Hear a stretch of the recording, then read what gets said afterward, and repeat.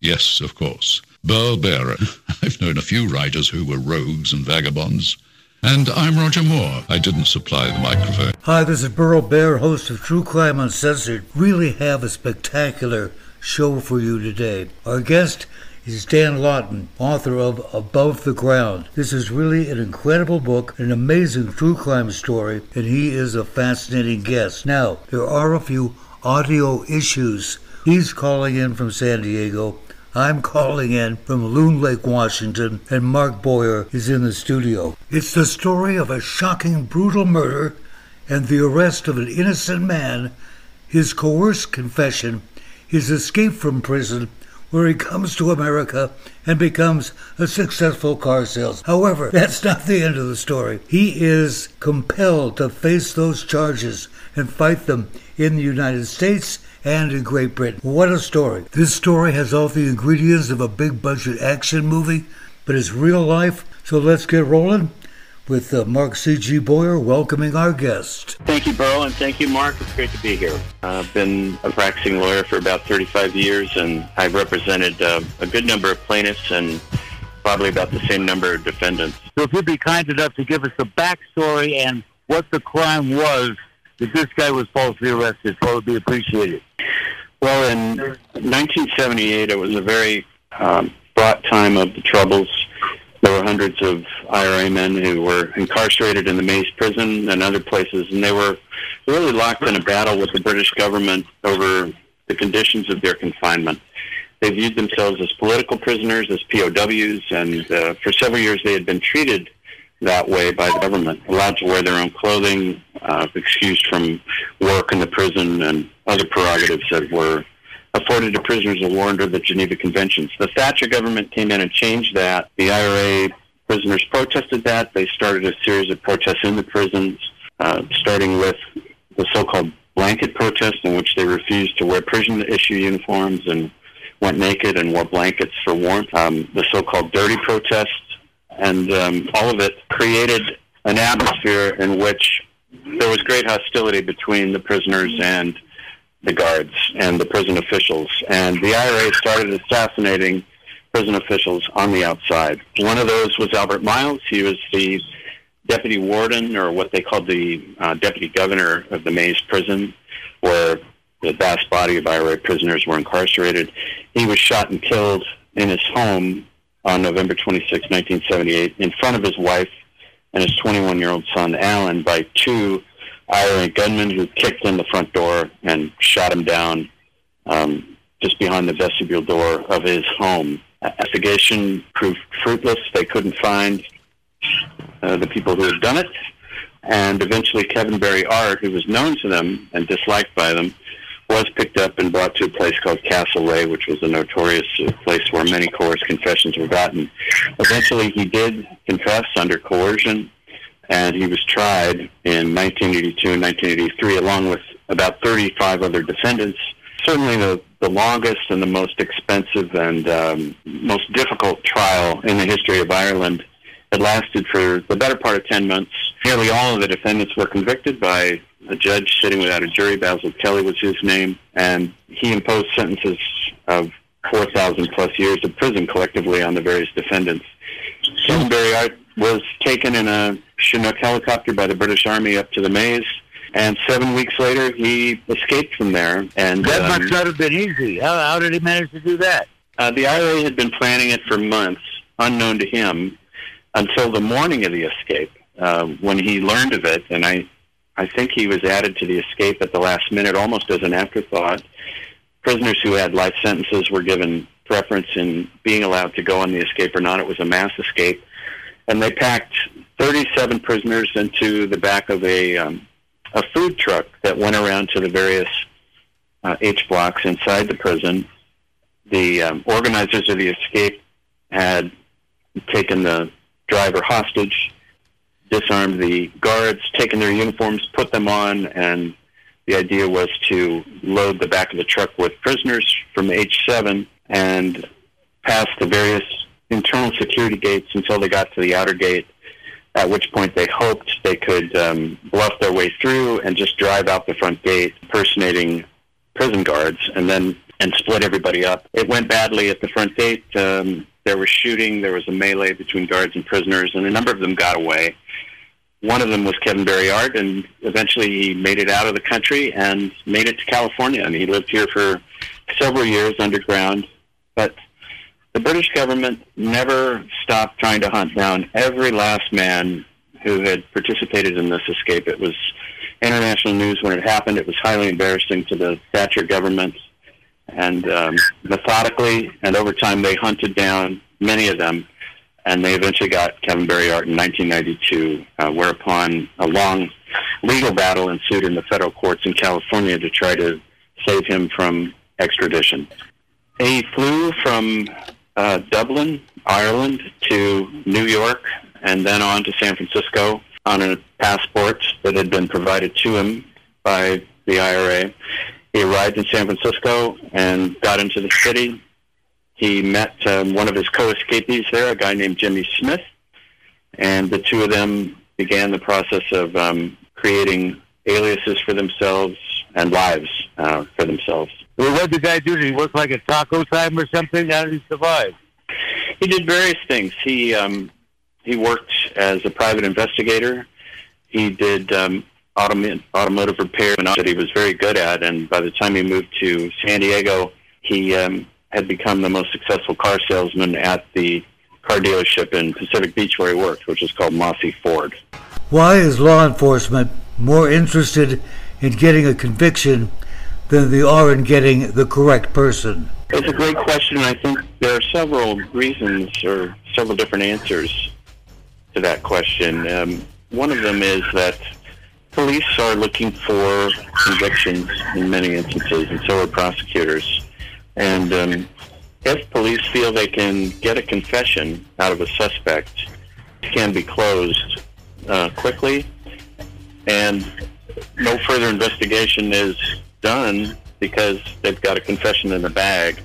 Even though there might be evidence that exonerates, contradicts the confession, which may have been false or coerced, as a practical matter, the work of the detectives stops. And in a system that has emergency laws like the Northern Ireland of the 70s and 80s, getting convictions was a very high priority for the British government. Their goal was to smash the IRA by any means necessary, and their reliance on confessions in a way was natural. You had detectives who were expected by the superiors to obtain confessions and then turn those confessions into convictions and turn those convictions into, in many cases, they didn't necessarily have that person in custody.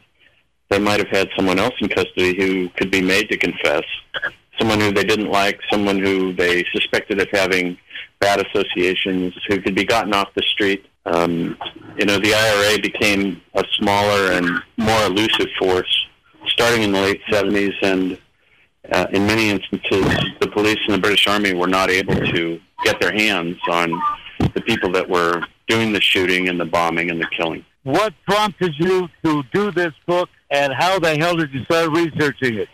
I met Kevin Berryard in 1992 in San Diego when he was being held in the federal jail downtown. At that time, I was 30 years old, and I was a lawyer at a law firm that did asylum applications for refugees who were fleeing oppression in their home countries. Kevin Berryard had a public defender at the time who was going to be getting out. He had a conversation with me and said, I understand you guys do asylum applications for refugees. Why don't you go talk to this guy?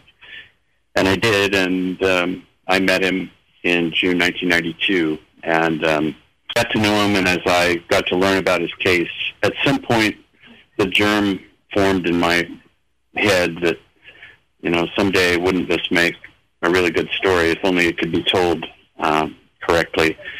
Our attorney-client relationship ended in the year 2000. He got a very prominent and renowned lawyer, Jim Brosnahan, to work his case pro bono in the federal courts in California.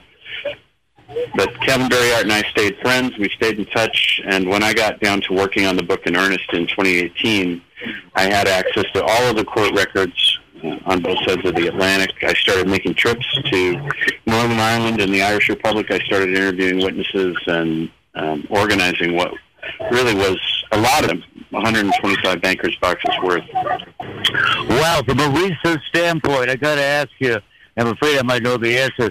Did you run into any road blocking from the UK on this book? I ran into a lot of roadblocks. The hardest people to deal with were the British government in the way of trying to get information, trying to conduct interviews, trying to pull documents. I just ran into an absolute brick wall that was that had painted on it in large letters, national security. The men of the former IRA were not much better. I did get to speak to some of them, and some of them kindly consented to interviews and were candid with me. But in large part, the men of the former IRA are not interested in doing interviews. They feel burned by what happened with the Boston College episode. I didn't have any sympathy one way or the other. I wanted to get to the truth and tell a really good story. I didn't feel I had any ideological axis behind. I think the key with getting Irish witnesses to even be open to sitting down for an interview is having a local person writer. And I had the good fortune of having a couple of people who fit that bill, and I got to sit down with some witnesses who were very open with me, and I was grateful for that. But I also ran into a roadblock, maybe not so much a roadblock, but just it has passed since these things happened. A number of witnesses are dead and gone. Yeah, their bodies are laying up in the Milltown Cemetery and other cemeteries, the Carnmoney Cemetery. So I really had to bring some things back to life using documents and photographs and witness accounts of people that were talking to me about things that happened a very long time ago. Did you, during your research, come across something that made you go, wow, I didn't expect that? I did, and it came from the most unexpected source, and that was the person of Alan Miles, the son of the murder victim, who had seen his dad shot down that night in November 1978. He, unsolicited, out of left field, sent me a copy of a secret government report that had been shared with him by something called the Historical Inquiries Team, which was a team set up by the British government to try to bring some peace to families who had family members who'd been the victim of a Troubles-related murder. This report had the results of a more recent investigation of the Albert Miles murder that showed that detectives had in their possession the murder weapons that were used that night and had not given them to the defense in the trial of Kevin Barry Art. One of those weapons did not match the description that had been provided to the court of the weapon during the trial. Whoa. I gave this information to Kevin Barry Art and to his Irish lawyers, Fiona Docherty and Andrew Moriarty of Belfast, two very talented lawyers. And they went to the court, the Northern Ireland Court of Appeal. They presented this evidence and other evidence, which included that the detectives had tampered with their notes of their interrogations and then lied about it during the trial in 1983. And with that evidence, the Northern Ireland Court of Appeal threw out the conviction in May of 2020. So that came as a complete surprise and from a source that you wouldn't expect it might come from, the son of the murder victim. Wow. The case itself is amazing. The book is fantastic. The rave reviews are well earned for all your efforts.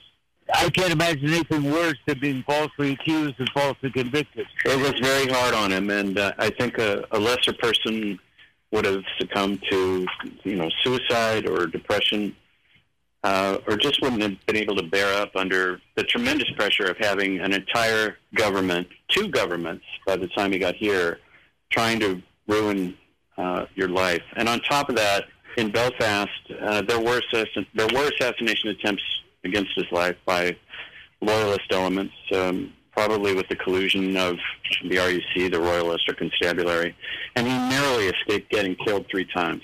Wow! So he's really been through hell, and I write in the prologue of the book that if his story was to be about a kid who navigates his way through a jungle where there are monsters who are trying to kill him. And eventually he emerges safely on the other side, despite the monster's best efforts to kill him. And they nearly did kill him. It's a story of this book. It's also an inspiring story because of how it turned out for him and his resilience. So it covers just about every emotion, human emotion you can deal with. It must have also cost him a great deal of time and personal investment to do this book. I got the rights in 2016, and I thought initially, very naively, I was going to work on this book on weekends and at night. On the weekend, yeah. And it became apparent pretty quickly that just wasn't going to happen. I didn't have that capability. I didn't have that kind of talent, I suppose. And the volume of material that I needed to research and then distill and write about was greater than I could do at night and on weekends. But in 2018, the stars aligned for me in my law practice, and I realized it's now or never. So I sat down my team and off. I told them what I was doing. I gave them as much notice as I could and helped them find other jobs. And I worked full-time in this project for the next 16 months. And I had several research trips. I interviewed a lot of people. I reviewed and analyzed a lot of documents and did a lot of writing and then a lot of editing. And my first draft was 260,000 pages. It was way too long ever to become a real book.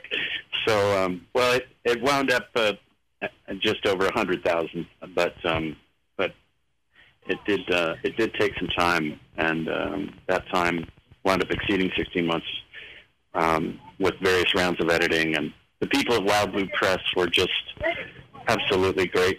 They were wonderful to work with, highly professional, and I was so lucky to have been offered this opportunity by that publishing house. As you're well aware, true crime at one time was a real stepchild of the publishing industry. Things have somewhat changed. Now true crime's everywhere. We're kind of going, huh? I mean, Burl and Mark, the two of you have been a big part of that. The market for books and stories about true crime, shows that are on television, like I think the fascination of the audience with true crime. And the thing about a book such as this, unlike your standard husband kills wife, chops her up, and sells the meat to the neighbors, is 100 years from now or 50 years from now, this book will still be consulted as a historical document, which a lot of our Burger in the Family books won't be, unless they're consulted from a standpoint of procedural investigation. Also, it's another category of crime, which is state crime. This is what the people don't often think about. States commit crimes as often, or maybe more often, quite more often than individuals. And people don't often think about that. It's certainly true. And as a kid growing up in Southern California, suburban Southern California, during the 60s and 70s, I had a very sheltered and naive existence. I mean, police were deeply respected in our community, so were courts, so was the law. The idea that police could be sectarian or corrupt or brutal with suspects, that courts could be dishonest in the service of a political agenda or to oppress a minority, it was just impossible or unthinkable for me to believe. And the most unthinkable thing of all, maybe, that would have been for me, was the idea that someone could confess to something that he had not done. Why would you confess to something that you had not done? Obviously, someone who confessed is guilty. An innocent person denies it and resists interrogation, says, hell no, I didn't do it. And throughout history, I had to learn that idea is wrong. And I'll tell you, in Los Angeles County alone, history of it. In Los Angeles County alone, there are over 1,000 false confessions per month in L.A. County. I wouldn't doubt it. And you say, why is that? People think, I'll tell them whatever they want to hear now and clear it up later. Just let me go home. That's it, in a nutshell, really. I mean, and I think the study of coerced confessions has become more, there's a lot more scholarship about it than there once was. There was a Stanford University study that was done in the fairly recent past that found that of the cases in which an innocent person was sentenced for a capital crime, the number of those convictions that were based on a false confession was about 25%. That's an awful lot. There must be something to it. Why would somebody confess to something that they didn't do? And you hit the nail on the head when you said a suspect can choose what he or she perceives as the lesser of two evils. The first evil is, they've got all the cards, I'm going down for life or something as terrible, and my family will suffer. Or I can confess, I can tell them what they want to hear, I can make all this hard treatment stop, I can go back to my cell, and I'll be out, in a few years, because that's what they told me. It's a natural human reaction to take the second option. Psychologists have a label called immediate instrumental gain, and that's a benefit promised by interrogators, which seems to the captive to be better than the consequences of resisting, especially when scared, tired, and disoriented. And the amount of time you want to spend looking at the phenomenon of coerced confessions is unlimited. I mean, the Salem witch trials, the Spanish Inquisition, to the shame of our country, frankly, the case of Mr. Salahi from Mauritania, who spent 14 years at Guantanamo Bay, who was innocent of anything, but confessed over and over under severe duress, under the enhanced interrogation techniques that were put in place by the Bush administration. And in the end, he was sent home in 2016. That's only 7 years ago. Never charged with any crime. And later wrote a book about his experience called Guantanamo Diary, in which he said, the problem is you can't just admit to something you haven't done. You need to deliver the details, which you can't when you haven't done anything. It's not just, yes, I did. It doesn't work that way. You have to make up a complete story that makes sense to the dumbest dummies.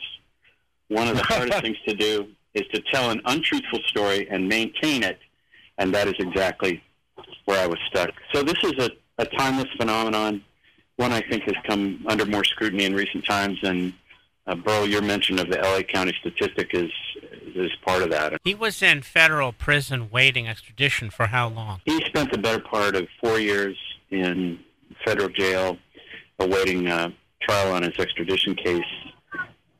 He came out on bail in January of 1996, had to go back in when the initial ruling of the court went against him, and then came out again when the Ninth Circuit reversed that ruling in 1998, and has stayed free since that time. Residence here in California, and this is where he's going to stay. He's lawfully present in the United States. He's a refugee with an unadjudicated asylum application. Homeland Security renews his work permit like clockwork every year. He's got a thriving business. He travels freely throughout the U.S., goes through TSA checkpoints everywhere he goes, and he's made a remarkable life here in California. Well, he knew he could never go home again. Did he get a chance to say goodbye to his folks? He did. They said goodbye one night in a little cottage in Donegal. His mom and dad managed to travel there clandestinely, and they stayed up all night. I think it might have been New Year's Eve. And they said goodbye. They all cried. It was real sad, and he left, and he couldn't communicate with them or be in touch with them because he was, I think, the number one fugitive, or considered by the British government to be the number one fugitive in the world. And eventually, after he was arrested and put in jail here, I managed to patch a phone call through to his mom and dad in Belfast, and they got to talk for the first time in several years. Wow. Have you been approached yet for anyone regarding adaptation for miniseries and that sort of thing? There was a big film studio in 2019 that acted real interested and came on really strong, and I met with their VP in charge of film production in L.A., and then right before Thanksgiving that year, we had a Zoom call between her and my agent and me, and at the end of that Zoom call, I felt really good because the studio was promising to send over terms. They were going to send over a draft agreement. And then I never heard from them again. So, wow. They just ghosted me, Never you know, heard that and before. I learned a good lesson about Hollywood. You know, this is the way people work. They tell you they love you, and then you never hear from them again. We had a former host, co-host, Howard Lapidus, entertainment manager, and he always said, you don't have anything until you see it on the screen. I mean, just the number of disappointments and setbacks, the people that don't get back to you, the people that ghost you. I mean, you guys know what I'm talking about because you're successful creative people. But the most successful creative people have had an awful lot of rejection and been told yes, or that, you know, they love the work product, and then, you know, it turns out not to be the case. So you know what I'm describing. I just had one recently as I was weeping on Mark's shoulder about where I had a wonderful offer from a British company, and they sent the contract, and I was reading the contract, and there were so many violations of a law in the contract. And I wrote back and I said, I thought you knew what you were doing. If you do know what you're doing, you know that you're trying to cheat me out of thousands of dollars. Right. If you don't know what you're doing, why are you sending me this contract in the first place? I spent 40 years in software development, and I was asked by a youngster to go to class and talk about my career. And I was asked, what's the hardest thing in what you do? And I said, you have to be able to accept the 1,000 attempts before it as failure. You have to be able to accept failure 99.9% of the time. There are people that have a stomach for that and can, because of their resiliency, get through that and prevail. And there are a lot of people who don't have the stomach for it. That's and correct. There were times that I wondered which one I was. Yeah. Well, you know, the great thing about being an author is it's helpful if you're single and dating, because you're so used to rejection, you can handle just about anything. Well, my fiance Kelly has always been an uncompensated editor, proofreader, cheerleader, and I should also say therapist, because there were times when I was quite discouraged that this book was. So Mel Brooks was asked, "What's the most difficult part about making a film?" And he said, "Punching all those little holes along the side." Okay, tell the audience again the name of the book, where to get it. The book is Above the Ground, a true story of the troubles in Northern Ireland. It's available on Amazon in hardcover, paperback, or on Kindle, in a Kindle version. You can also find it on the Wild Blue Press website. We're going to have a live event in store at Warwick's La Jolla, which is a bookstore here in San Diego, where I live, on September 7th. But the book is available now online. We're shipping copies. We're selling it, and we're very excited about it. Well, I don't blame you for being excited about it. We're very honored that you've been on our program. Well, it's my honor. Everything about the book is just tremendous, and we're really happy for you. I hope it goes very well. Are you going to write another one, or have you had enough of the stress? I haven't had enough of it. I've got some other books that I want to write. I'm going to try a novel next. I have the idea already, and I appreciate your asking. But I would say to the aspiring writer, you know, if I was going to speak to a group of them, I would say in my opening remarks, all right, those of you who have paid for this hour, I'm going to give you the best piece of advice right at the top. Don't do it. If you leave now, you'll get your money back, and you'll leave with my best wishes, and you'll go on with the rest of your life. The rest of you, the ones who stay, I'm going to tell you in the next hour everything you need to know about this process, and you know, I'd like to do that at some point too. Yes. If you're doing a nonfiction book, and you know, you walk into the room and there's 125 bankers boxes, and they're not indexed, and you've got 200 people to talk to, and police records and trial transcripts to go through, you better have a good ability to get through all of that in a disciplined and a rigorous way, or else you won't do a good job. You won't tell a good story. I remember the first day of my so-called sabbatical. I came to my law office, and there was a big row of binders with trial transcripts from the Christopher Black Supergrass trial sitting there. And I sat down, and just for a moment I went, where do I start? How do I begin? How am I going to, get through all of this and then pick out the parts that are really important versus the 99% of it that may not matter?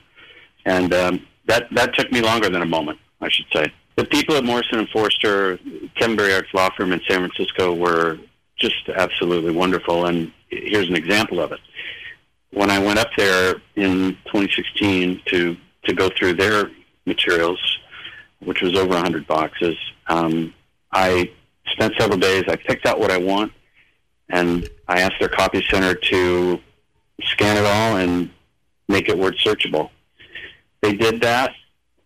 A few days later, I got a disk with all of that data loaded onto there, all word searchable. They never sent me a bill, and that was really nice of them. That's fantastic. God bless them. Well, thank you so much for doing the show. Really appreciate it. And thanks very much for joining. Well, Mark, thanks a million. Really appreciated getting to meet you, and I'm looking forward to listening to your podcast.